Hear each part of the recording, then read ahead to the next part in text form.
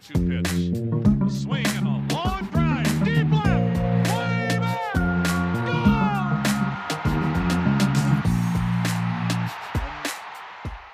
Hey everybody, welcome to another Baseball America podcast. I'm Kyle Glazer.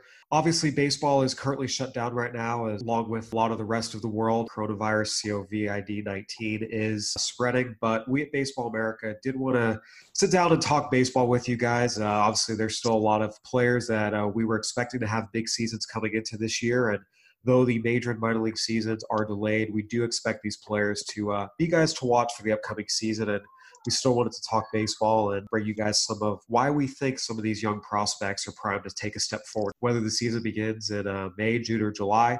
To do that, I'm joined by Matt Eddy, our fantasy guru and longest tenured Baseball America staffer, our co-executive editor. Matt, you identified a lot of these prospects that we're going to jump into here shortly. I want to start with, what are some of the things you look for when picking out guys, in this case, prospects you think are in for big seasons, both position players and pitchers? Oh, hey, Kyle. Yeah, it's a pleasure to be here, providing some diversion for people in trying times. To answer your question, I come at it more from I figure like my strength is not necessarily scouting players individually, but I feel like through the scouting sources that I have and that you have and that BA has, along with my intuition, 20 years at BA and some of the analytical stuff I look at, I feel like I develop, good candidates for breakthrough seasons. Call it intuition, I guess. But some of the specific things I look for are, power production, especially in some of the more pitcher-friendly leagues and ballparks. Because I think the way the run environments at the minor league level really shape production for players in a way that, as wise as we are to those factors, we don't entirely take those into account when we make these evaluations. So I'm looking for kind of players performing well at higher levels, players performing good in the power metrics, and just taking the park factors into consideration. Yeah, there's also youth relative to level, draft status. There's so many factors that could go into this, but you're right. A lot of it is, the stuff we're hearing from scouts and, taking into account at the end of the day, the production, because at the end of the day, that's what matters. I want to start with two catchers. Miguel Amaya with the Cubs and Bo Naylor with the Indians are two you're particularly high on. Neither of these were in our top 100 prospects. However, we had discussions about both of them. Amaya played last year at high Class A, Myrtle Beach in the Cubs system. Naylor played most of last year in low Class A in the Indian system. Lower level catchers are a very, very risky demographic, but each of these has shown you some things that you like, both on the metric side of things as well as talking to scouts. What stands out to you about these two that you feel that these are the two catchers really primed to pop and potentially become top 100 prospects in the next year? I really like Amaya quite a bit as a prospect in general, even with the riskiness associated with catchers, which is fair. The reports coming out of big league camp, Amaya is a new 40-man player, so he was in Cubs camp this year, and new manager David Ross was very spoke very highly of Amaya, which is to me very telling to have a tenured catcher go to bat for a younger catcher. But specifically what he did on the field, he has his power stroke to right center.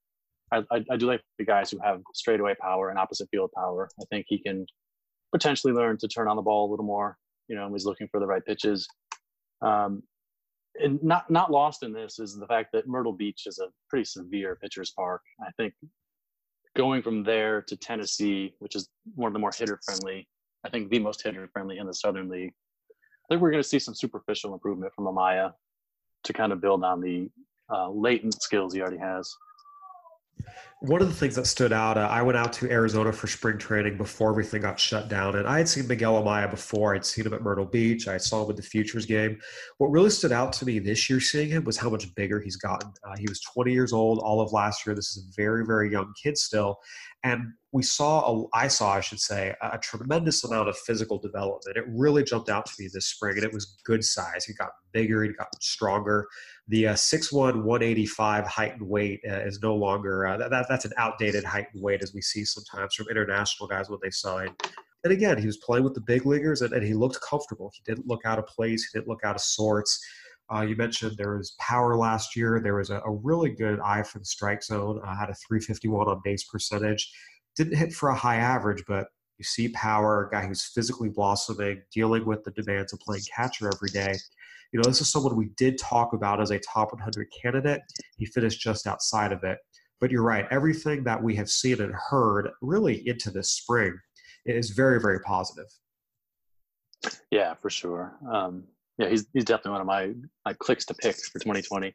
And the other catcher of note was Bo Naylor in the Indian system, a first rounder from 2018. With Naylor, left-handed hitting catcher, he got off to a rough start, but the fact that the Indians even sent him to low A last year was atypical for them. They usually give their high school guys a year at Mahoning Valley at short season, but they sent him right out there because they had confidence in his makeup and his skill level, and he proved them right when he emerged in the second half. One of the metrics I look at is just like extra bases per batted ball compared with league, and Naylor was well above average in that. Like, to me, that indicates there is some serious juice there, especially when you consider the first full season factor, the cold weather factor early in the Midwest League year, and just his youth and the demands of the position. So I think there's a lot of promise there offensively for Naylor. Yeah, his final 70 games of last year had a 473 slugging percentage, and that's when the dog days of summer hit and catchers start to wear down. We saw him hit for a decent average as well, hit 261, 323 on base during that time. But, the power and the natural ability to hit is there. One of the things that was really interesting that came up about him talking to scouts last year is a lot of teams are starting to try and measure catchers' framing in the minor leagues. It's still developing. It's not as refined as it is in the majors. But a lot of teams talked about Bo Naylor really finished atop a lot of the various minor league framing metrics boards. By the same token, a lot of the scouts watching him didn't love what they were seeing behind the plate. This is where the receiving versus framing are two different things. Blocking, getting out of the crouch, all these other things that have to come. But I think when you see a catcher who's this young, has the bat he has, and the framing is there, it's understandable where the promise is. Yeah, and if you look at the numbers, base runners ran against him at will. I mean, he was one of the worst at discouraging stolen base attempts in the league. So it is an open question, like him sticking behind the plate. He has third base in his background. That would obviously diminish his value in a fantasy setting. But there is it's up to the Indians whether they want to put in the time to develop him back there, Bo Naylor. And one of the things we see, too, is sometimes these guys who have these potent bats, if they take them out from behind the plate, the bat ticks up even more. So even if for whatever reason he has to move, you have a power-hitting, left-handed hitting third baseman, that's hugely valuable and something a lot of major league teams would like. So it feels like even if he doesn't catch, there's enough bat there that he can still succeed at another position, whether that's third, first, the outfield. We have to see it. They're going to develop him as a catcher, but it's understandable why he's a pick to click. The first basemen are two interesting guys. Lewin Diaz, who we saw was traded last year in the Sergio Romo deal from the Twins to the Marlins. Michael Toglia, who scuffled a lot throughout the spring at UCLA, got hot late, put himself in the first round where the Rockies took him. What do you like about these two first basemen where, let's be frank, there's a lot of pressure on the bat? Oh, yeah, for sure. Toglia is a little perplexing, switch hitter, extra tall hitter. So I don't necessarily love that attribute, but the power he showed in the Northwest League was legit. He's got great plate patience. Probably never going to hit for a high average, especially against advanced pitchers. But from a fantasy perspective, all the parks in the Rocky system favor hitters to a crazy degree. So I think even if Toglia doesn't reach his ceiling in the major leagues, he's going to have a tremendous amount of trade value in the minor leagues, just based on the superficial numbers he's going to put up.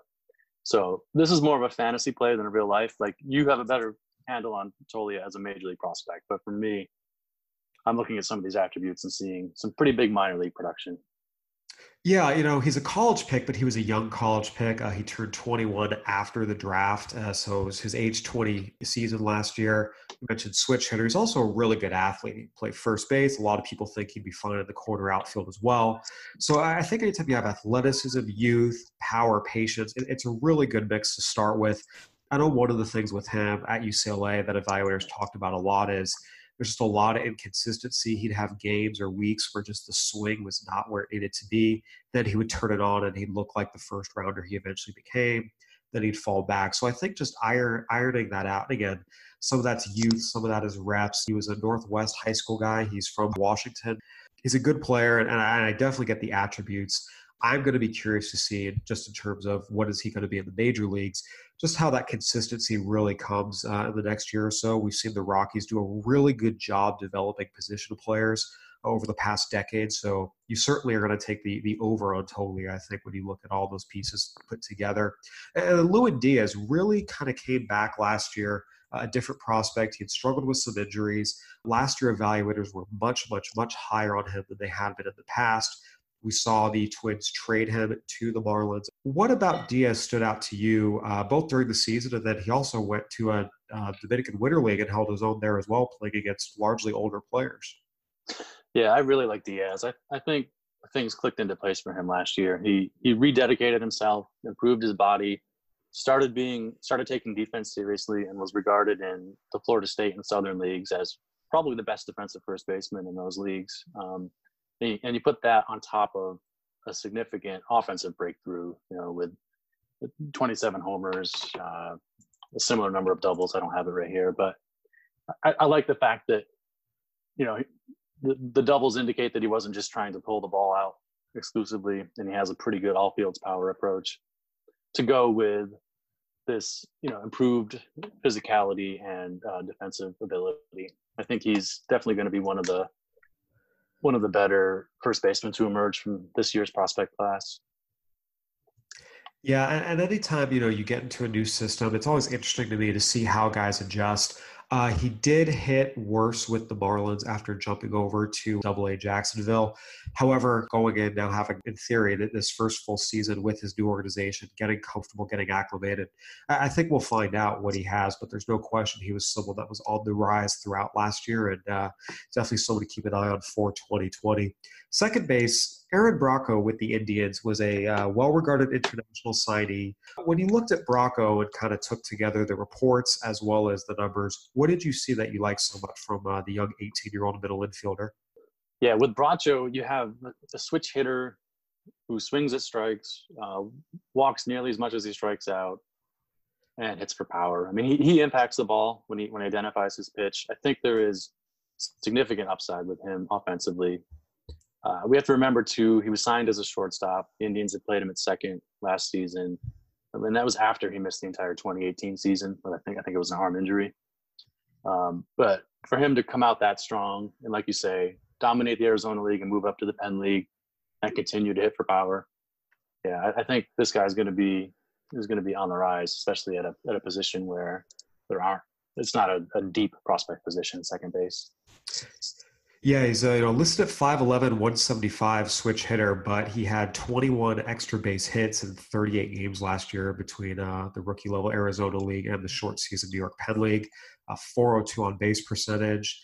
There's definitely a lot of promising things there. It's always a difficult jump moving from short season ball to full season ball, but in terms of what you want to see from an 18-year-old middle infielder, he definitely showed a lot of the components you like. Third base, there's two very interesting candidates here. On the one hand, you have Eleuteris Montero with the Cardinals, who is a former BA Top 100 prospect, scuffled through a really, really tough year injury-wise in 2019 and fell off. And then you have Brett Baty, who was the Mets' first-round pick. Now, Baty was one of the oldest players in the class. He was essentially the age of a college sophomore. He was beating up on guys who were high school sophomores, juniors, and seniors. And that led to some skepticism about, okay, how much of this is real versus him just being more physically developed than the competition he's playing. The Mets obviously felt strongly that it was real and took him in the top half of the first round. What about these two players do you like based on their debuts, especially Baty, because on the surface, the debut was not spectacular?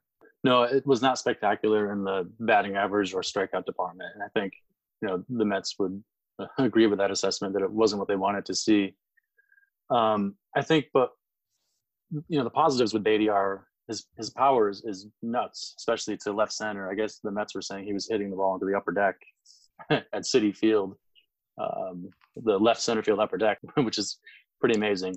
And the scouts who saw him noticed that he wasn't consistently hitting against a firm front foot. Like he needed to kind of get that down and square up that timing in order to actually drive the ball. So that's one swing adjustment that he's going to have to make to reach his potential in games.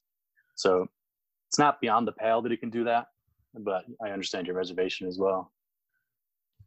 And then Montero, it's always so tough because a lot of times guys have good seasons, they get hit by injuries, and they almost seem to get forgotten about. I have the Cardinals system. I talked to a lot of evaluators, and while they saw some things this year that were concerning, the swing was not what they wanted to see.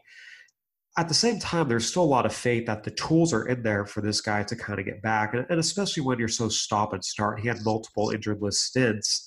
It's really tough to get your timing and your pitch recognition down. What are some of the things about Montero that you see that you like for the future moving forward? Well, the big thing is his healthy 2018 season. The Cardinals did not hesitate to move him to the Florida State League at age 19.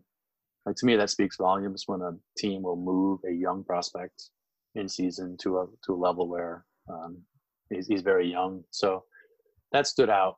He played pretty well in the FSL in 2018, and last year was just a mulligan. I don't know what to do with that from a data standpoint. Yeah, one of the things with him, he's a big boy. I saw him in the Arizona Fall League, and again, he wasn't quite right. It was not a great Fall League turn, but he's a big boy. He can move around third base okay. He made all the plays he was supposed to. That had been a concern in the past. There's power in there. There's the ability to impact the ball, and again, it just seems like getting him a full season again, and he'll still be 21 years old next year, going to Double-A. It'll be an interesting year, and I do think I agree with you that it's not a guy you want to jump ship on necessarily. The shortstops are really interesting here. One of the things you highlighted, some guys that had really good second halves, and it really looked like they might have made a turn. Chief among them was Gabriel Arias. I saw him a lot here at Lake Elsinore. He's been a favorite of mine in the Padres system for a while. I ranked him as their number 10 prospect 2 years ago. Apparently, I was a year early. Tremendously talented shortstop. It's a beautiful swing. There's impact in the bat, the pitch recognition, and really the plate discipline was just so rough for so long. And we especially saw that early in the season. However, second half, he made some adjustments, just his general stance and his posture. He started seeing pitches better, not swinging at pitches below the zone as much. And we saw him really take off in the second half. How much of that second half improvement is what drives your optimism about Arias? Yeah, that's a huge factor. Like you, he'd always been on my radar because the defensive reports are so strong. He certainly got a major league body.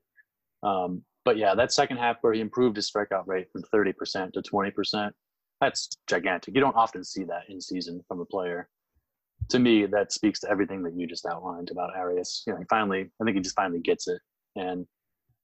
And again, here's a player moving from a pitcher's park to an extreme hitter's park this season. And I think his numbers are going to jump off the board at Amarillo in the Texas League. Yeah, moving from Lake Elsinore to Amarillo generally has that effect. He's going to be 20 years old all of this season. This is someone that I think definitely has a case to be a top 100 prospect and ultimately a very good major leaguer, which is the point of all this. Another shortstop you highlighted was Liover Peguero, who was formerly of the Diamondbacks, was traded to the Pirates as the top prospect in the deal that sent Starling Marte to Arizona.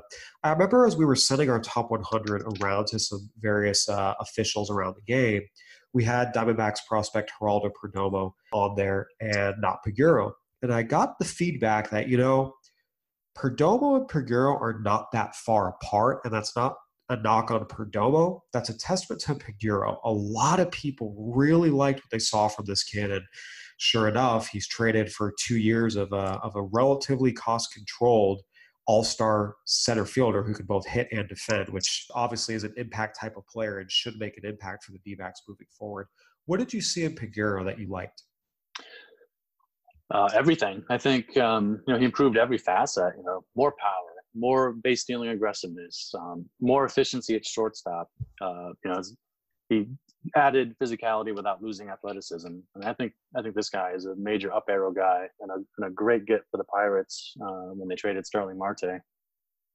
Yeah, obviously there were a lot of upset Pirates fans when that trade was made. We have to, be cautious here. Piguero spent last year at a rookie level Missoula in the Pioneer League and short season Hillsborough in the Northwest League. He's never played more than 60 games in a season. He has yet to see full season ball. He's all of 19 years old. I really only turned 19 at the end of last year, so this entire year he'll be 19. This is someone who's very far away. When you have someone like this where it's just such a small sample size and it's such a low level caliber of ball, how do you kind of evaluate a guy like this and determine, yes, this is very different than looking at a guy like a Gabriel Arias who has now 2 full seasons of full season ball under his belt? Well, with young players, you have to take the plunge if you believe in the tools, if you believe in the potential the player has shown. And in Piguero's case, he has shown little indications that he's, building a case to be considered a top 100 prospect, I mean, at some point, these guys go from prospect to major leaguer, and I think he's well on his way. The final shortstop that you wanted to highlight was Luis Angel Acuna with the Rangers. Ben Badler, who covers the Ranger system, has been very, very high on this young shortstop. He is Ronald Acuna Jr.'s little brother. So he's got the bloodlines, he's got the middle infield pedigree, and he had a very, very strong showing in the Dominican Summer League last year, his first full season. Hit 342, OPS just under 900, more walks than strikeouts, 17 for 23 on stolen bases. On paper, everything looked great. At the same time, we see Dominican Summer League stars disappoint us year after year after year when they make the jump stateside. What are the things about Acuna that you like and believe that he can maintain moving forward? I'm mostly keying into Ben's enthusiasm. I think this is a player type that Ben does tend to value quite a bit. The bat control, middle infield or middle diamond player. He doesn't have any bias against shorter players, and Acuna is listed at 5'8". So I'm mostly keying in on that and the fact that he ranked him number 2 in the DSL. We'll see with Acuna. I think he's third on my list for a reason at shortstop, but I think he's definitely one to keep an eye on. Yeah, he's going to be one of the more interesting guys, I think, of all the players making the jump this year from the DSL to the rookie level Arizona League in theory once the season gets underway. You had highlighted 5 outfielders, a couple of the stateside guys, a couple of them international guys. The Rockies, Brenton Doyle, the Dodgers, Luis Rodriguez, the Marlins, Peyton Burdick, the Royals, Eric Pena, and the Cubs, Cole Roederer. I want to start with Pena and Rodriguez. Again, 2 players that ranked in the top 10 of their respective systems. Rodriguez was 10th for the Dodgers. Pena was in the top 10 for the Royals. Again, really good reports from Ben Badler. When you look at young international outfielders, what do you kind of look for? Because it's really interesting. There's very, very few international center fielders who go on to major league success as center fielders. And I remember doing this just looking at big leaguers a few years ago. I was surprised just how many outfielders up until this most recent wave with Acuna and Soto actually came stateside. There were fewer standout international outfielders than I thought there were. That is true. I mean, the data does indicate that the outfield positions are dominated by U.S. players, or at least I shouldn't say dominated. But a majority of regular players are U.S. players in the outfield. With these 2 in particular, Ben had these 2 kind of neck and neck for 2 and 3 on his international ranking. And I think it's with Ben, he's keying in on these players' performance in games, in game settings, and just their efficiency of swing mechanics. And he's kind of, and also the scouting reports and the feedback he gets from the industry. And for those reasons, I think these guys are 2 guys you're going to want to get in on early in order, before they pop and become more household names next year in the Arizona League. Yeah, talking to some people about Rodriguez and the Dodgers system, the Dodgers are as good as it gets when it comes to accurately evaluating their own guys. And they have a lot of really, really, really talented players who've achieved a lot in the upper levels. And when I was talking to them about Rodriguez, they're like, yeah, this guy should be in our top 10. This is someone that they think can be an everyday impact center fielder, but even if he doesn't stick in center, they see some of the basic ingredients for him to be successful in the quarters as well. Again, a long way away, but there's a lot of people who are keen on both his upside and his presentability. It's not like this is a totally raw tools guy. In the context of teenagers who are about to play DSL and maybe jump to the AZL, he's advanced for that group. But the three American players, I want to hone in on Peyton Burdick with the Marlins. This is someone who really, really stood out last year after he was drafted. Kind of, I don't want to say anonymous. He wasn't a top draft guy, third rounder out of Wright State, which has produced a couple of big leaguers recently. What do you like about him? The numbers speak for themselves, but what are some of the things that you see overall that you like? Because sometimes right-handed hitting corner outfielder from college whose success came at low A, a lot of times you don't put a lot of stock in that, but he showed some things. Yeah, he really did. He had the third best weighted runs created plus in the minors last year among players with 300 plate appearances. And the two players ahead of him were both AAA sluggers. It was Kevin Crone and somebody else. I can't remember who. Regardless, he has like this mental toughness attribute that I value. We had a really good org report on him by our Marlins correspondent, Walter Villa. If I'm remembering it correctly, Burdick has one brother who's an NFL player or an aspiring NFL player, and another who was a former military in the military. So he kind of has these toughness traits that I think are going to allow him to overcome what might not be the best, sexiest profile you'll see among prospects. Yeah, he certainly delivered last year after signing. Spent 6 games at Batavia in the New York Penn League, quickly got bumped to Clinton in the low Class A Midwest League. There he had 33 extra base hits in 63 games, hit 300 with a 400 plus on base percentage and a 500 plus slugging percentage. Everything was there. The reports were there. The numbers were there. I'm going to be interested to see what happens next year. He's going to jump to high Class A, the Florida State League, especially in Jupiter, which is a very, very, very pitcher-friendly park. And we see a lot of times college guys have success in low A. High A is where they're really tested. I think he's going to be one of the more interesting guys to watch. What is your confidence level on him? How would you kind of rate that interval, if you will? Well, if he was in the Cardinals system, my confidence level would be an A. I think like guys like Paul DeYoung and Harrison Bader, who just went to low A in their pro debuts and just skyrocketed from there. With the Marlins, we'll see. I'd give him my confidence level like on a 0 to 100 scale, 60 or 70. How about you? You know what? I'm a big believer. You can only produce where you play, and he's produced where he played. So I'd say, give him the benefit of the doubt and see what happens. From a guy who had really good numbers at low A to a guy who scuffled a little bit. Cole Roederer, he was the Cubs' second-round supplemental pick in 2018. Was really one of the big draft risers for his year. Showed really, really well in the rookie-level Arizona League. Went out to his first full season this year in the Midwest League and scuffled. What are some of the underlying things you see there that you like to keep him on your sleepers list? With Roederer, it is secondary skills and athletic ability. Because, the surface numbers were poor, obviously, but, the underlying speed and power indicators were strong. He walked 12% of the time.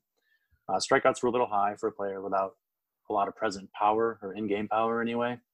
But I think these are definitely building blocks to build on. He's probably never going to be a huge average hitter, but I think there's power, speed potential here, and I think better days ahead for sure. And again, Southern California kid, he's from the greater LA area, going to Midwest League where it's absolutely freezing. That's something we see a lot. Warm weather high school kids, their first full season in the Midwest League, they struggle. He really struggled through April and May, was much better in June once it warmed up. Fell back to earth in July, but finished the season relatively strong in August. So I'll be interested to see again just the second full season, getting him out of the Midwest League, going to the Carolina League. Although, as we mentioned, Myrtle Beach for the Cubs is by no means a hitter-friendly park either. Is it fair to say he's more of a watch-and-see guy than a true arrow-up guy? Yeah, I think that's fair. He's been on my radar for a couple of years for those reasons, but I think that's fair to proceed cautiously. And Brenton Doyle in the Rocky system is a really interesting case. He went to Division II Shepherd, which is in West Virginia. And he went out and had a really, really strong debut. At the same time, he was a college player playing in rookie levels, and not just the rookie levels, but the very, very, very hitter-friendly Pioneer League in Grand Junction, which is extremely hitter-friendly. On the surface, sometimes you can dismiss this and say college guy in the Pioneer League and at the elevation of Grand Junction. You're buying in on it. What do you like about Brenton Doyle? Yeah, I think Doyle might have gotten a shot to move up to the Northwest League, but around midseason he missed 3 weeks. I think he got struck by a foul ball when he was on deck or in the dugout or something. So he did miss 3 weeks on the injured list. And there was a point, I think, that coincided with that injury period where the Rockies reworked his swing, so he's a little more upright now.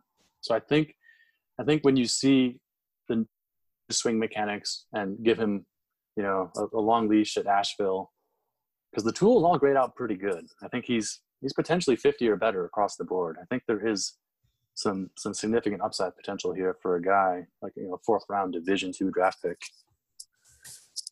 Yeah, there was the opinion after he was drafted, talking to some scouts, that they thought that if he had gone to a Division I school, he would have been drafted a lot higher just because the tools are loud enough. And very, very clearly there is some hitting ability there. Again, you can only perform where you play, and he performed where he played. Moving into the pitchers, this is where it really stands out to me. A lot of the guys that you highlighted were players who really turned a corner late in the year. Seth Corey with the Giants really struggled to throw strikes early on, and then around June just became almost, it was video game numbers what he was able to do throughout the rest of the year. Luis Medina, a hard-throwing right-hander with the Yankees, also has long struggled with his control, saw some tangible steps in the second half of last year. And then Joey Wentz, who was a well-regarded Braves left-handed pitching prospect, was traded to the Tigers in the Shane Green deal and really took some steps forward in his new organization. These three guys, the second half developments, what did you see, and what makes you think these second half improvements were sustainable moving forward? Okay, so I'll start with Wentz.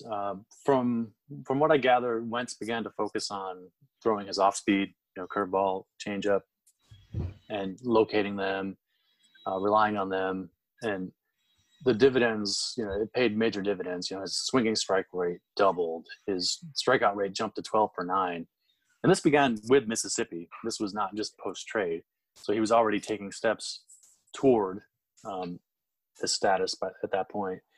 So I think when you have a left-hander with a good fastball and two strong secondary or playable secondary pitches, I think you have a recipe for a good number 4 type starter at the very least. And he's he's going to be 22 all year with a chance to pitch in a shall we say depleted Tigers rotation. Yeah, there's no question that the Tigers, any young player who's showing something will have a chance to get up to the major leagues very, very soon. Seth Corey is one of the more interesting guys to me just because of how drastic the improvement he showed was. He ended up finishing among the leaders in the minor leagues last year in terms of both strikeouts and ERA. 21 years old, a third-round pick in 2017. There's youth. There is some pedigree here. It's not like he was someone that was totally off radars, but he really took things to a new level last year, especially when you go back and look really once around the time June begins, beginning with his first start in June through the end of the season. He had a 1.28 ERA. He held opponents to a 160 batting average, had 113 strikeouts in 84 2/3 innings. The numbers were good on paper. Obviously, you don't want to scout the stat line. The stuff was really, really good too. And I know that's been a driving force for you and feeling so highly about him. Oh, yeah. I think when you have such a wicked breaking ball and you're left-handed, I give young left-handers a pass on control, I think, to a greater extent than right-handers, and I think this is a guy who I think figured some things out and will be in our top 100 next year. I think he just missed this year, but he'll be on the radar next year. Yeah, especially, moving up now into the upper levels of the minors. He pitched all of last year at low Class A Augusta. He'll move up to high Class A San Jose, where he'll really be challenged. High Class A is where things start to really get real in a lot of ways, and then potentially with a move to Double A Richmond if he shows well in San Jose. So there's definitely a lot to like there. This will be a very telling year for him. And Luis Medina, Yankees fans have been clamoring about this guy for a long time. Will he ever learn to throw strikes? Is he someone that we really should consider a legit pitching prospect, or is he just one of many hard-throwing wild men who never actually get out of Double-A? And I know, speaking to scouts over the last couple of years, because he's been around, he made his pro debut in 2016 out in the Dominican Summer League. He has 4 seasons now under his belt.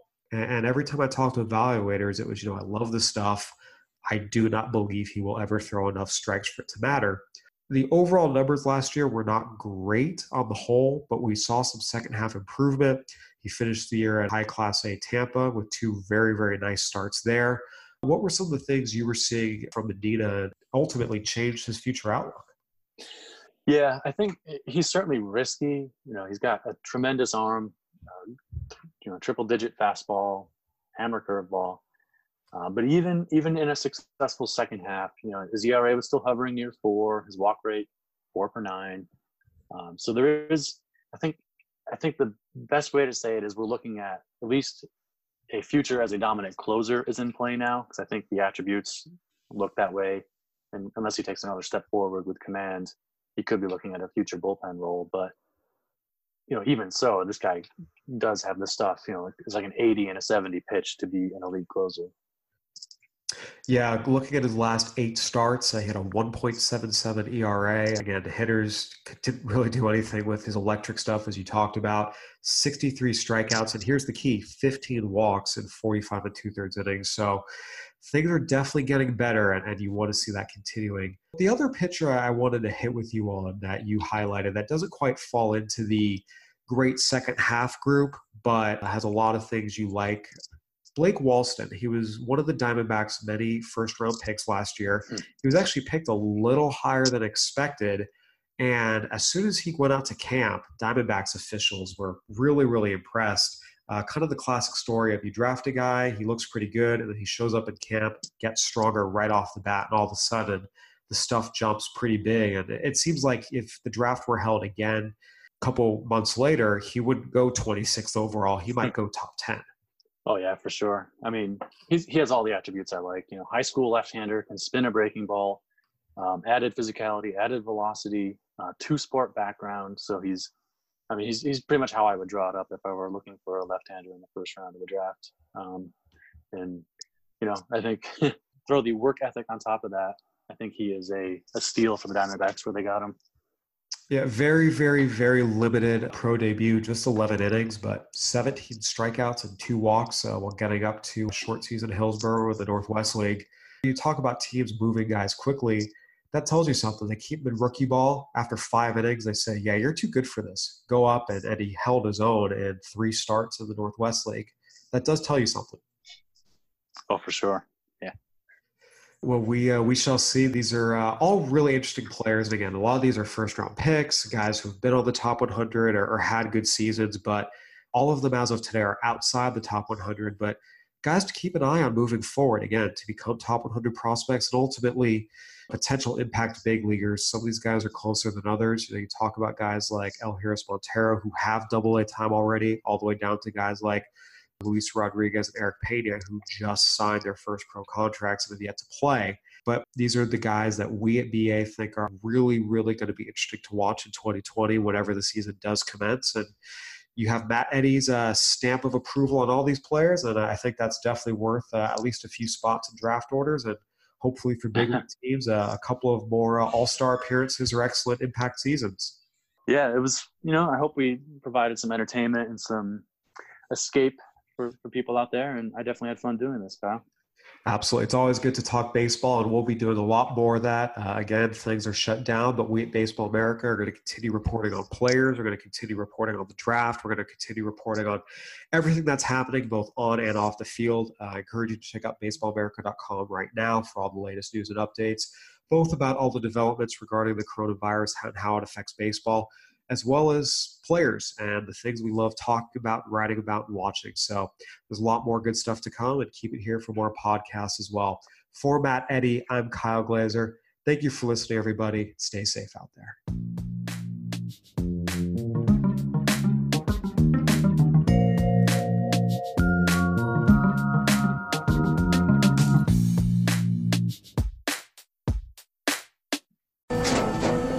After the end of a good fight, you deserve an ice-cold reward. Modelo is the mark of a fighter. You've earned this rich golden lager with a crisp, refreshing taste. Because you know, the bigger the fight, the better the reward. You put in the hours, the energy, the tough labor. You are a fighter, and Modelo is your reward. Modelo, the mark of a fighter. Drink responsibly. Beer imported by Crown Imports, Chicago, Illinois. Everybody in your crew identifies as either Big Mac Burger, McNuggets, or McCrispy Sandwich. But you're the Filet-O-Fish Sandwich all day. That crispy fish, that savory tartar sauce, that melty cheese, that pillowy bun. Yeah, you get it. Every time. And if you love the Filet-O-Fish, right now you can catch two of the classics you love for just $6. Limited time only. Price and participation may vary. Cannot be combined with any other offer. Single item at regular price. Ba-da-ba-ba-ba.